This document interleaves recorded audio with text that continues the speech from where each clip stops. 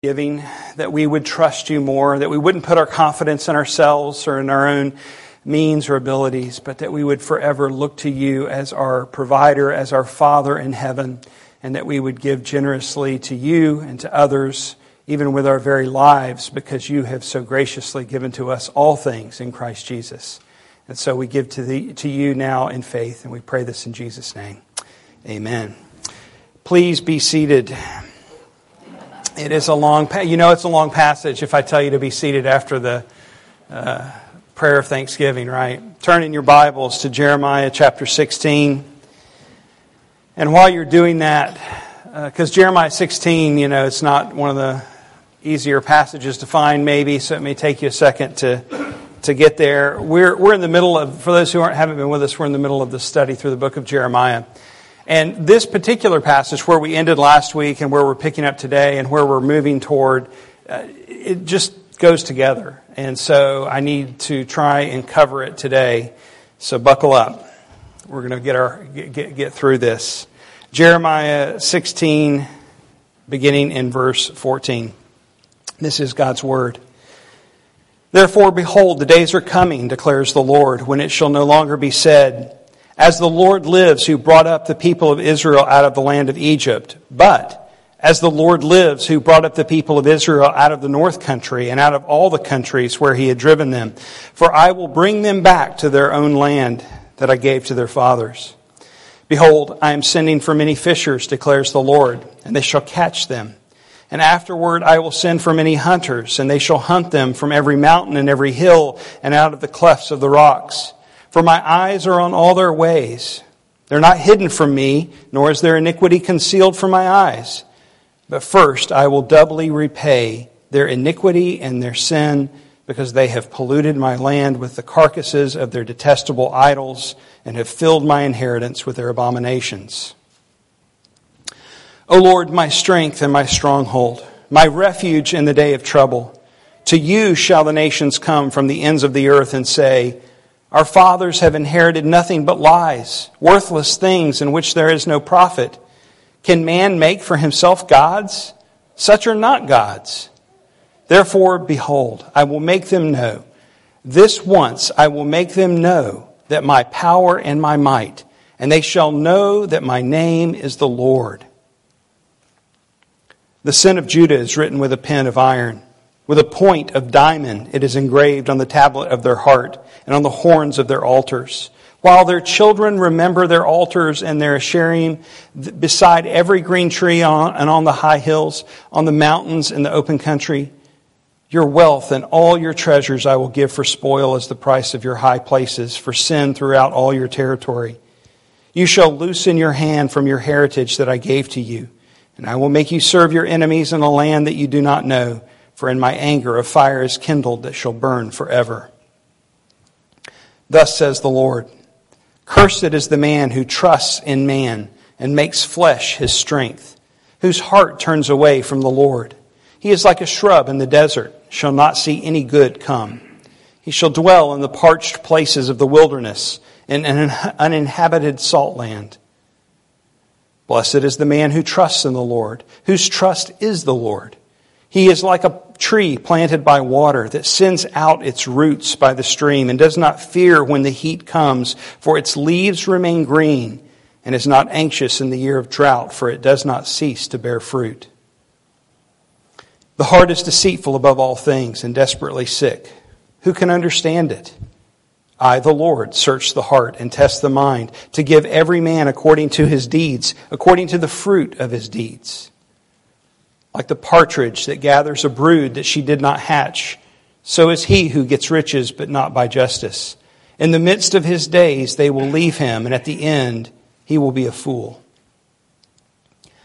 A glorious throne set on high, from the beginning is the place of our sanctuary. O Lord, the hope of Israel, all who forsake you shall be put to shame. Those who turn away from you shall be written in the earth, for they have forsaken the Lord, the fountain of living water. Heal me, O Lord, and I shall be healed. Save me, and I shall be saved, for you are my praise. Behold, they say to me, where is the word of the Lord? Let it come. I have not run away from being your shepherd, nor have I desired the day of sickness. You know what came out of my lips. It was before your face. Be not a terror to me. You are my refuge in the day of disaster. Let those be put to shame who persecute me, but let me not be put to shame. Let them be dismayed, but let me not be dismayed. Bring upon them the day of disaster. Destroy them with double destruction. Thus said the Lord to me, Go and stand in the people's gate, by which the kings of Judah enter, and by which they go out, and in all the gates of Jerusalem, and say, Hear the word of the Lord, you kings of Judah and all the inhabitants of Jerusalem who enter by these gates. Thus says the Lord, Take care for the sake of your lives, and do not bear a burden on the Sabbath day, or bring it into the gates of Jerusalem. And do not carry a burden out of your houses on the Sabbath, or do any work, but keep the Sabbath day holy, as I commanded your fathers. Yet they did not listen or incline their ear, but stiffened their neck, that they may not hear and receive instruction. But if you listen to me, declares the Lord, and bring in no burden by the gates of this city on the Sabbath day, but keep the Sabbath day holy and do no work on it, then there shall enter by the gates of this city kings and princes who sit on the throne of David, riding in chariots and on horses, they and their officials, the men of Judah and the inhabitants of Jerusalem. And this city shall be inhabited forever. And people shall come from the cities of Judah and the places around Jerusalem, from the land of Benjamin, from the Shephelah, from the hill country, from the Negev, bringing burnt offerings and sacrifices, grain offerings and frankincense, and bringing thank offerings to the house of the Lord.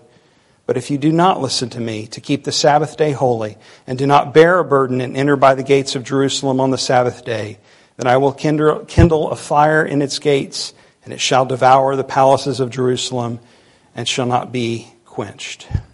This is God's word. Let's pray together. Father, we thank you for your word, and we pray that you would now do what only you can do and open it to our hearts. Give us ears to hear and eyes to see now, we pray in Jesus' name. Amen. Well, I want to just remind us briefly what we looked at last week, because again, this whole section is tied together. And just briefly, what we saw last week was that Jeremiah had been given a difficult role as a prophet. The task was difficult because he knew the people wouldn't repent. It was 40 years. It didn't take him long to realize that the people wouldn't repent. God told him the people wouldn't repent, at least as a whole. But he endured this. He also had a difficult task of being called not to marry, not to have a family, not to participate in the normal social customs of funerals and celebrations and so forth. He was cut off from his people, that his life might be instructive to the people of Judah, that they would become cut off in judgment. And so because of this, Jeremiah expresses his confessions, or what we call complaints, to the Lord. And at one point we even see him cross the line, accusing the Lord of deceit, and the Lord calls him to repentance, to return to me, the very same word that Jeremiah has been instructed to give to the people over and over. And God promises that if Jeremiah does this, he will restore him.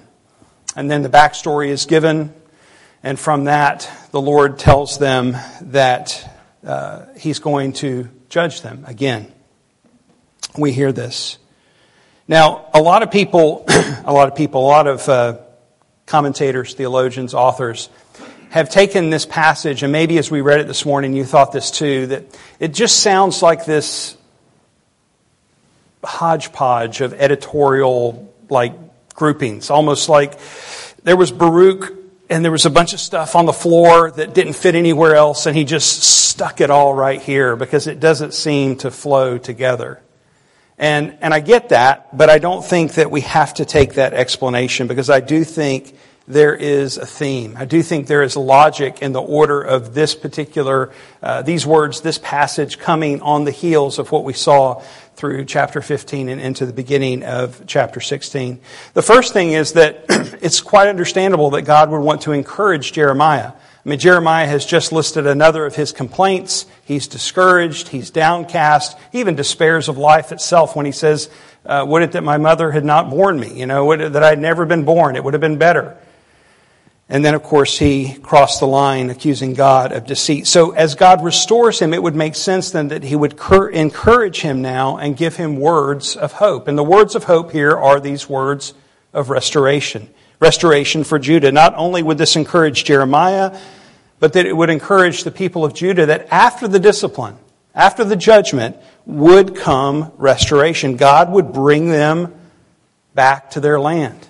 But there's also this kind of far-off hint of restoration, that God is not only going to draw the nations together, or the nation of Judah together, but he's going to call all the nations together through the Redeemer that he would send. God is going to bring in the peoples to fulfill the promise given to Abraham that in you all the nations of the world would be blessed. So we see that here as well. So he not only encourages Jeremiah in that Judah would be restored, but he encourages Jeremiah that God would draw the nations to himself.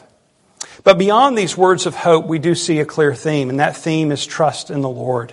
We see this either is specifically spoken or at least implied throughout every section of this passage. Both Jeremiah and the people of Judah are called to trust in the Lord in the midst of their discouragement, even in the midst of their discipline. Right? God says, listen, you did this. You were worse than your fathers. I've told you and told you and told you that if you won't repent, I'm going to discipline you. In a sense, it's your own fault, but yet be encouraged. Be encouraged because I'm going to restore you. Trust me in the midst of this. And so even in the midst of our own day, this is kind of relatable, isn't it? You know, we look around and the world is spiraling, right? It feels like. Or maybe you look in your own life and it seems like everything is falling apart. There are times where we might even be tempted to look at God's Word and His promises and think, what does this mean for me? How does this help me in this situation or that situation? We despise even His promises. And to all of these things, God speaks to us in this passage and He says, trust me. Trust me. Trust in the Lord with all your heart and lean not on your own understanding. Acknowledge Him in all your ways, and He will make your path straight. Those are the words that echo throughout this passage. I hope you'll see this. So look in verse 14. It begins with the word therefore, and we always, when we see that word, need to look backwards. What's the therefore? Therefore, and it refers back to what God has just spoken to the people of Judah. Because you have done worse than your fathers, He said to them, for behold, every one of you follows a stubborn evil will, refusing to listen to me. Therefore, I will hurl you out of this land. Okay, that makes sense, right? God's going to judge them for the sin of their hearts. But then He gives another therefore. And He says, I'm also going to restore you. And so here is the beginning of these words of hope where the Lord foretells the day in which His people will no longer take an oath, as the Lord lives who brought us up out of the land of Egypt. Right? They're going to one day say, as the Lord lives who brought us up out of Babylon, out of the north country. And not only us from the north country, but everyone who's been scattered as the Lord brings back His inheritance to the land. That one day, this is how the people will speak. Yes, the judgment has to come first before the restoration, because you've done worse than your fathers. And because of that, the Lord is going to send those who would discipline Judah. He's going to send fishers and hunters. And the use of these two metaphors is to demonstrate the thoroughness of the judgment. Don't think here of fishermen with poles and hooks. This is probably more like fishermen with nets. That Babylon would come through first and would sweep up the people in a net. You know, the people didn't think the judgment was coming. We have to remind ourselves, Jeremiah's ministry, 40 plus years, right? The people were, and we see it in this passage alone, where they were attacking him and accusing him of being a false prophet because the judgment wasn't coming. And they didn't think it was going to be as bad as Jeremiah spoke.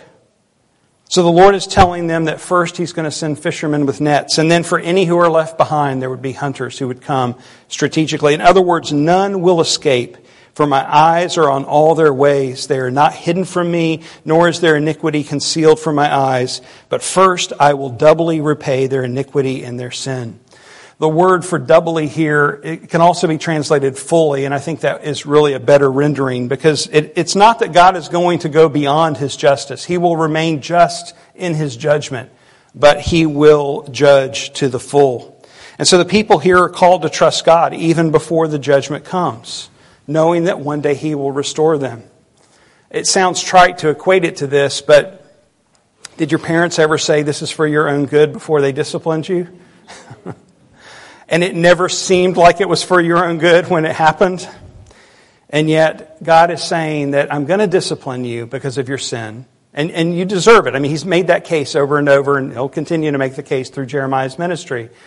But He gives them the words of hope. I'm going to restore you. Out of all the countries, out of the north country, out of all countries, I'm going to gather you every place that I've driven you. In verse 19, Jeremiah calls out to the Lord, and the emphasis here is on the personal trust in Yahweh. Note he says, my strength, my stronghold, my refuge. Like so many of Jeremiah's poems that he writes, they sound a lot like the Psalms.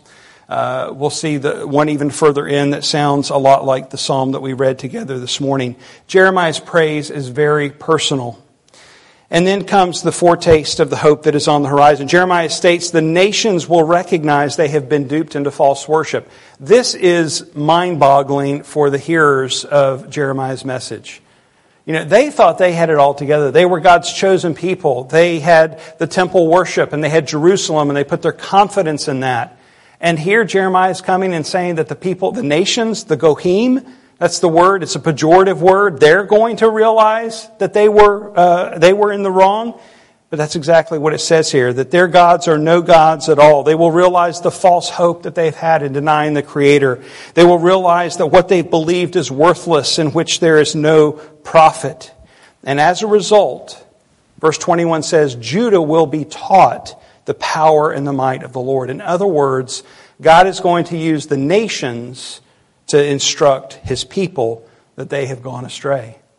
And that's exactly what we read of in Romans 11, where Paul says, so I ask, did they stumble in order that they might fall? By no means. Rather, through their trespass, salvation has come to the Gentiles, so as to make Israel jealous. Now, if their trespass means riches for the world, and if their failure means riches for the Gentiles, how much more will their full inclusion mean? Their trespasses meant riches for the world. That's us, right? We are the nations. We are the ones who have been gathered into the family of God. And so the message again here is trust in God who brings all of His purposes to fruition. This upside down nature of using the nations to instruct His people who had been given the law, He had revealed Himself to them, and He's going to use the nations. This is so backward. Who would do this? And God is saying, trust me. Because when you think the world is falling apart, and when you think your life is falling apart, and when you think nothing makes sense, trust me because I am working, and it may not make sense now because my ways are higher than your ways. My thoughts are not your thoughts, but in the end, I will accomplish all of my good purposes.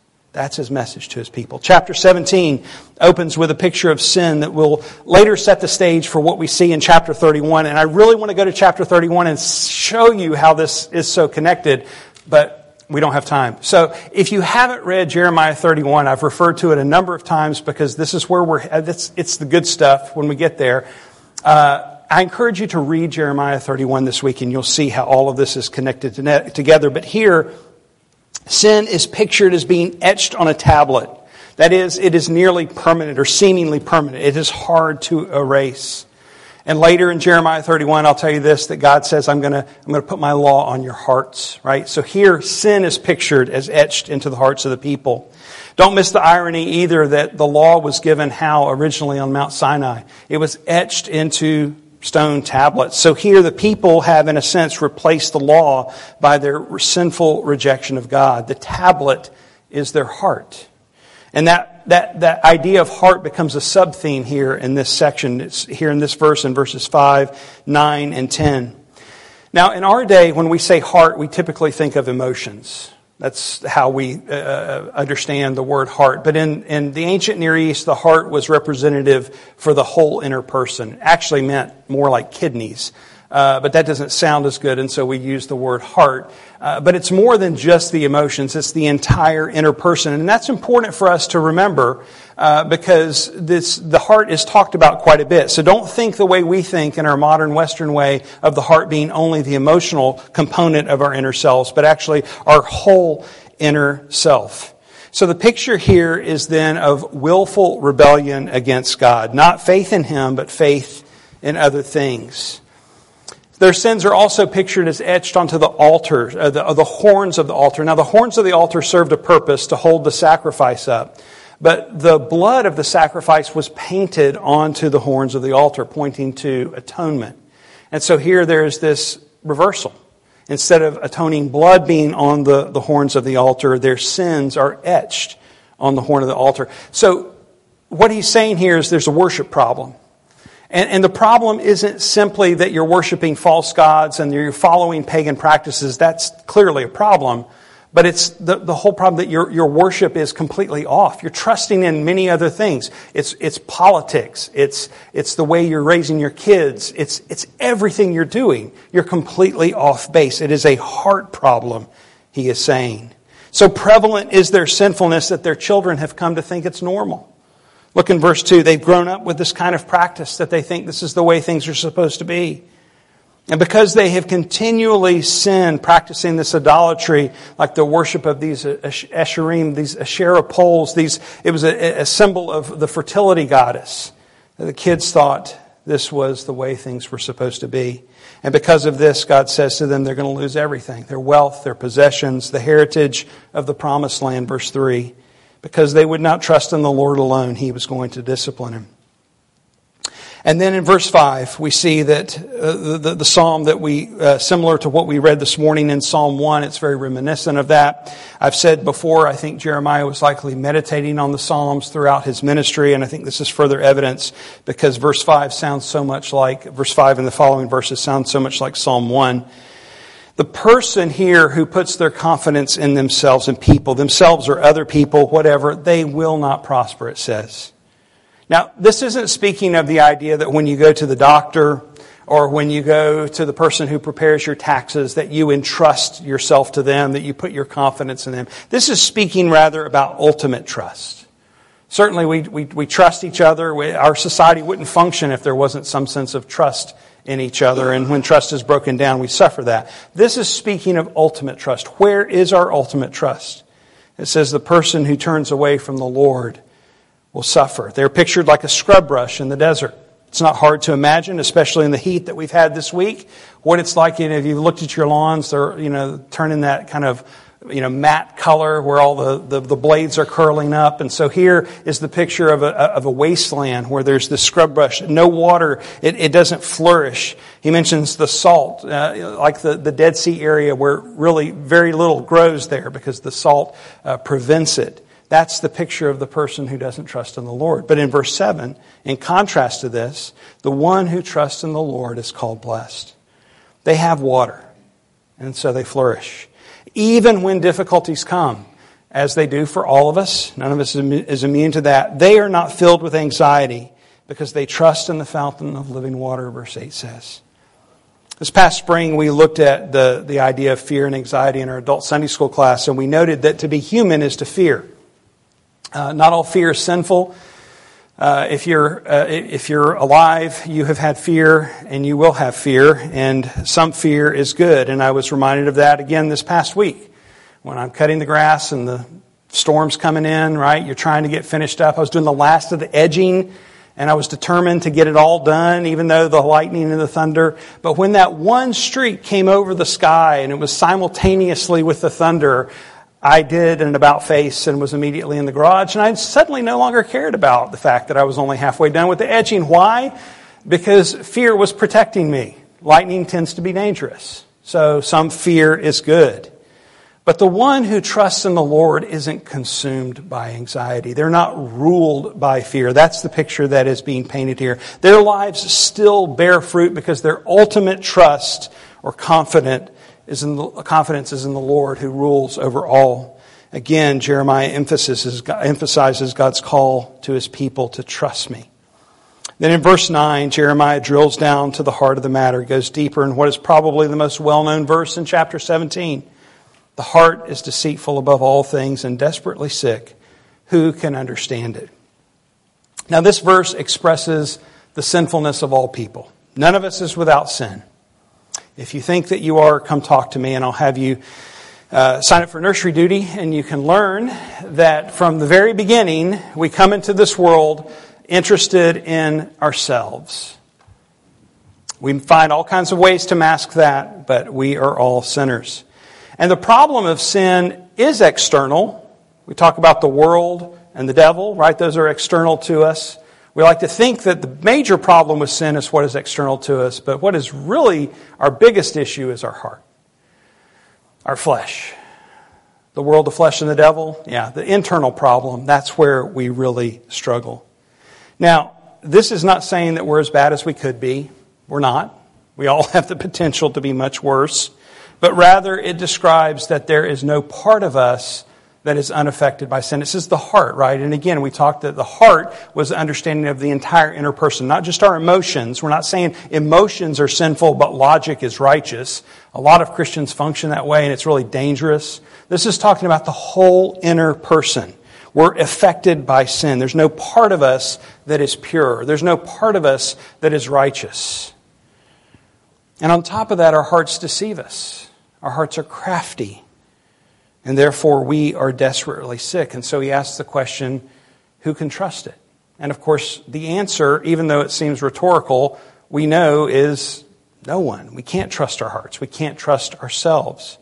And even though the question seems rhetorical, the Lord answers it in the next verse. He alone understands our hearts. Why? Because He searches our hearts. He knows our hearts. He tests the mind, it says.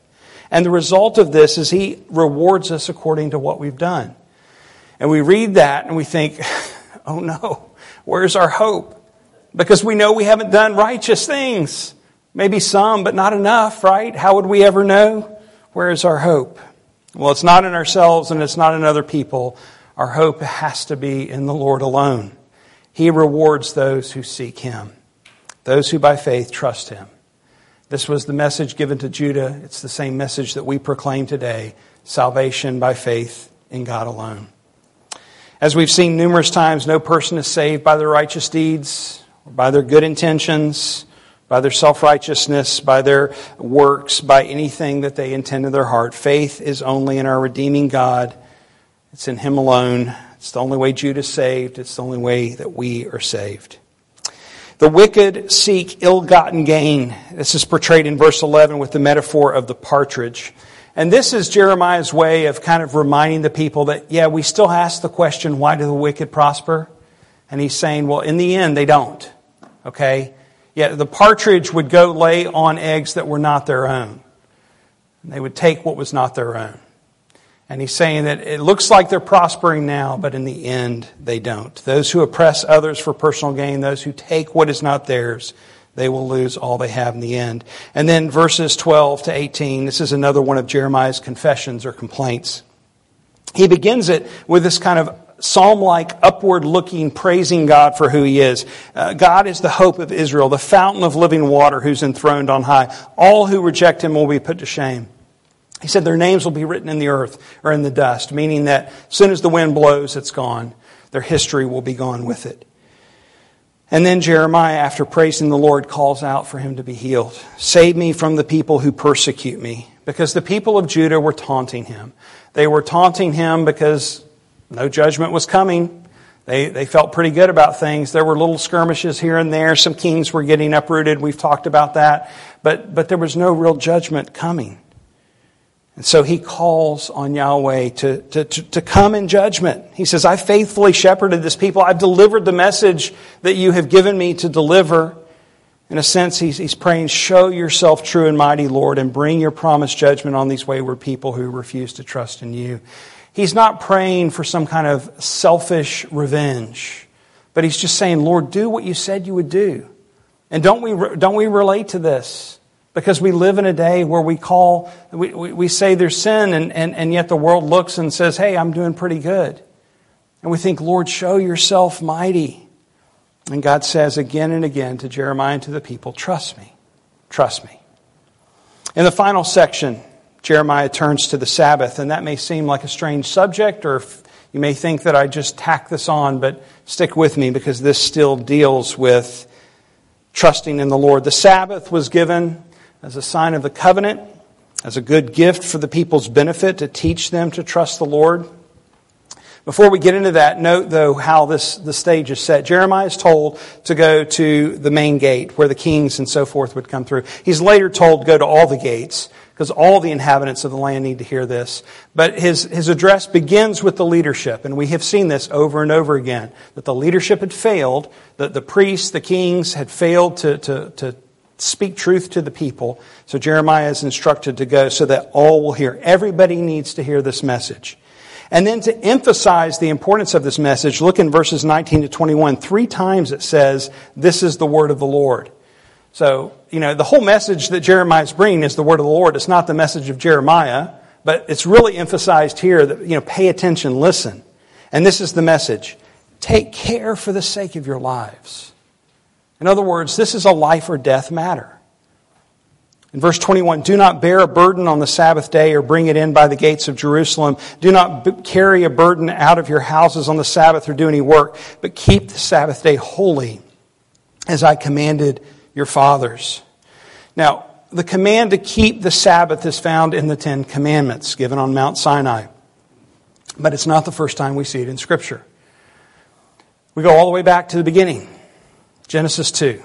Right in the very beginning, in the order of creation, when God had made everything, it says, thus the heavens and the earth were finished, and all the host of them, and on the 7th day God finished his work that he had done, and he rested on the 7th day from all his work that he had done. So God blessed the 7th day and made it holy, because on it God rested from all his work that he had done in creation. So the pattern is set at the very beginning. We were made to rest from our work.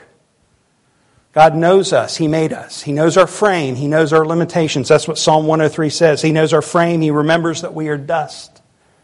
And so He established and He set the pattern Himself to rest. Yet the giving of the Sabbath, like I said, is also a sign of the covenant. Exodus 31:13 says that. That it's simply not for our rest, but it is to demonstrate that God covenanted with us. It's a reminder of the covenant promises. And so the importance of this is that we would trust Him. That He is the establisher of the covenant and the keeper of the covenant.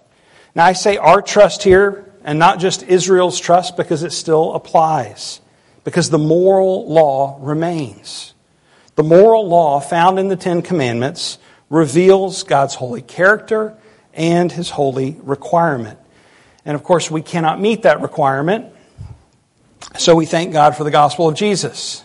That in Christ the law was fulfilled on our behalf. But because God never changes, His moral law remains for our benefit. It is not burdensome. It benefits us. We don't have time to unpack the whole 10 Commandments, but if you look at the Sabbath, it kind of rests between, serves as a hinge between those commandments given to honor God and those commandments that have more of a horizontal man-to-man relationship. And there's a connection here. And so it's still in effect for us to follow as a guide for how to please God and how to live abundantly. And I can say that without digging into the weeds of what it looks like to honor the Sabbath, the very basic level of what it means to honor the Sabbath is doing what you're doing right now. It's gathering for worship.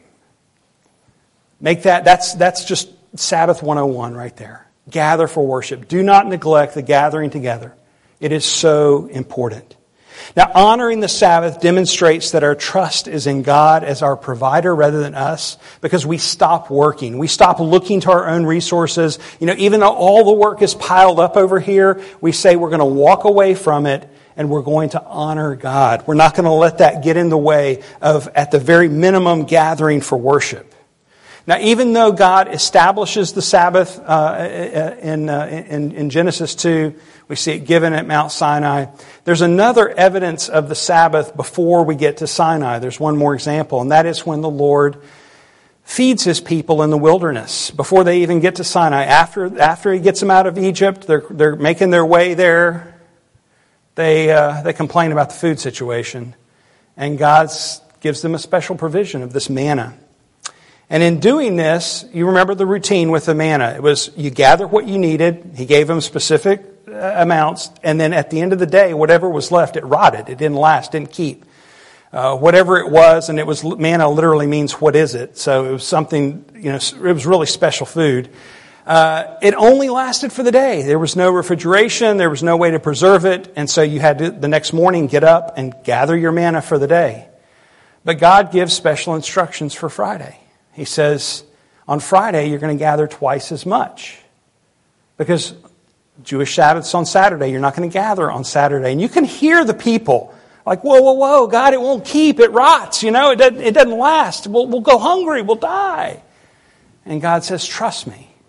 Trust me. Do what I say. Don't work on the Sabbath. Gather twice as much. And guess what? God was faithful.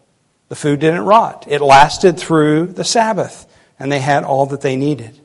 So the message that God sends through Jeremiah is that they trust God by keeping the Sabbath, and that if they do, then He will restore him. The city of Jerusalem will be restored, verse 25. This is to say the people will return. They will once again inhabit the promised land. And while this is a call for repentance for this people and this point in history, the exiles would one day read Jeremiah, and of course we read Jeremiah. And it is a reminder of the importance of trusting in God, that He will, no matter what is going on in your life, that you would trust God as your provider. Over and over, we see in the passage this theme of trusting in God, to believe in Him in spite of their circumstances or what others were telling them. And it is the same message that we need in our own day. The world around us says that we're fools. They say it makes more sense to believe we're simply here as a cosmic accident. In line with this thinking, there is no purpose for our lives, that there's no objective reality, that we basically just should do whatever we want. Nothing really matters. Not only do we hear such ideas, we see the wicked prosper around us. Many of the wicked seem to have amazing lives. They have power and wealth, and they use that to gain more power and more wealth. And we wonder, aren't we supposed to want a piece of that? Even more, we're not spared from suffering. We lose, we hurt, we grieve. Aren't we not God's children? And through all of these things, God is saying to us, trust me. You don't know everything. You don't see everything. I do. And I'm good. So trust me. Another pastor this past week shared that they were having a backyard fence put up. This is cheesy, I'll go ahead and tell you, but it makes the point. Had a backyard fence put up. The crews there installing the fence took them a couple days. They tied up their dog in the backyard. The dog knew these strangers weren't supposed to be here. The dog didn't like being tied up in the first place, and so the dog pitched a royal fit. Barked and barked and barked and barked. And the pastor's comment was, if he only knew it was for his own good. One day, the dog would experience the freedom of not having to be cooped up inside and not having to be tied up outside, but would have his own fenced-in backyard to run around and enjoy the freedom that was his. Now, I'm not saying, and please don't mishear me, that if you just believe, you'll have your backyard fence. Okay, this is not a prosperity gospel. But I'm saying that we do need to have eyes to trust the Lord, because we don't know everything and we don't see everything. I don't know what the future is for any of us. I don't know that in an earthly sense. I do know what the future is beyond this life, and there is great comfort in this. When Jesus said, in my Father's house are many rooms, if it were not so, would I have told you that I go to prepare a place for you? And if I go and prepare a place for you, I will come again and will take you to myself, that where I am, there you may be also. That is comforting. It is a great hope for us that one day we will be delivered from this life, from death, from sin, and from all its effects. But what about right now? What about what we're living in right now? Let me reread Jeremiah's words for us all to hear again. Blessed is the man who trusts in the Lord, whose trust is the Lord. He is like a tree planted by water that sends out its roots by the stream and does not fear when heat comes, for its leaves remain green, and it is not anxious in the year of drought, for it does not cease to bear fruit. Trust in the Lord, the fountain of living water, who will, even in times of drought and heat, ensure that your roots remain nourished. How do we know this? How are we sure that He keeps His promises? We look to the cross. We look back to the cross, to a dead tree where Jesus was hung and He died in our place for our sin, that we might become living trees to flourish and to grow and to produce fruit. We can have assurance that He keeps His promises because we can look back to the cross and see what He did for us. I can't tell you what the specifics will look like. I can tell you I've been surprised many times by how God has worked. I can tell you for sure it won't be pain-free because none of us get that.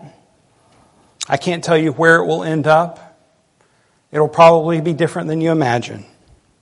But all I can say is trust Him. Trust in the Lord. Those who trust in the Lord are like Mount Zion, which cannot be moved, but abides forever. Trust in the Lord with all your heart, and do not lean on your own understanding. In all your ways acknowledge Him, and He will make your path straight. Trust in the Lord and do good. Dwell in the land and befriend faithfulness. The fear of man lays a snare, but whoever trusts in the Lord is safe. Trust in the Lord forever, for the Lord God is an everlasting rock. Give thanks to the Lord, for He is good, for His steadfast love endures forever. Taste and see that the Lord is good. Blessed is the one who trusts in Him. Let's pray. Father, You know our hearts and You test our minds. And that is a fear-inducing notion if it weren't for Jesus. Because if it weren't for Christ's atoning blood on that altar, it would be our sins etched there. And we couldn't stand before You. But what a comfort it is to be Your children, redeemed and bought back. Lord, we come to You and we confess that we don't trust You as we should. We are often controlled and dominated by fear and anxiety. Lord, would You do the work in our hearts to cause us to trust You? Would You open our eyes to Your promises? Would You give us a fresh perspective on the familiar words of so many of these promises that I just read? They're familiar to us, and so they lose some of their impact in our lives unless You, by Your Spirit, take and really show it to us, Lord. Show us that You're good. Show us that You are an eternal rock. Show us that You are our refuge and our strength, that You are a mighty tower. Show us that You keep Your promises, that You never change.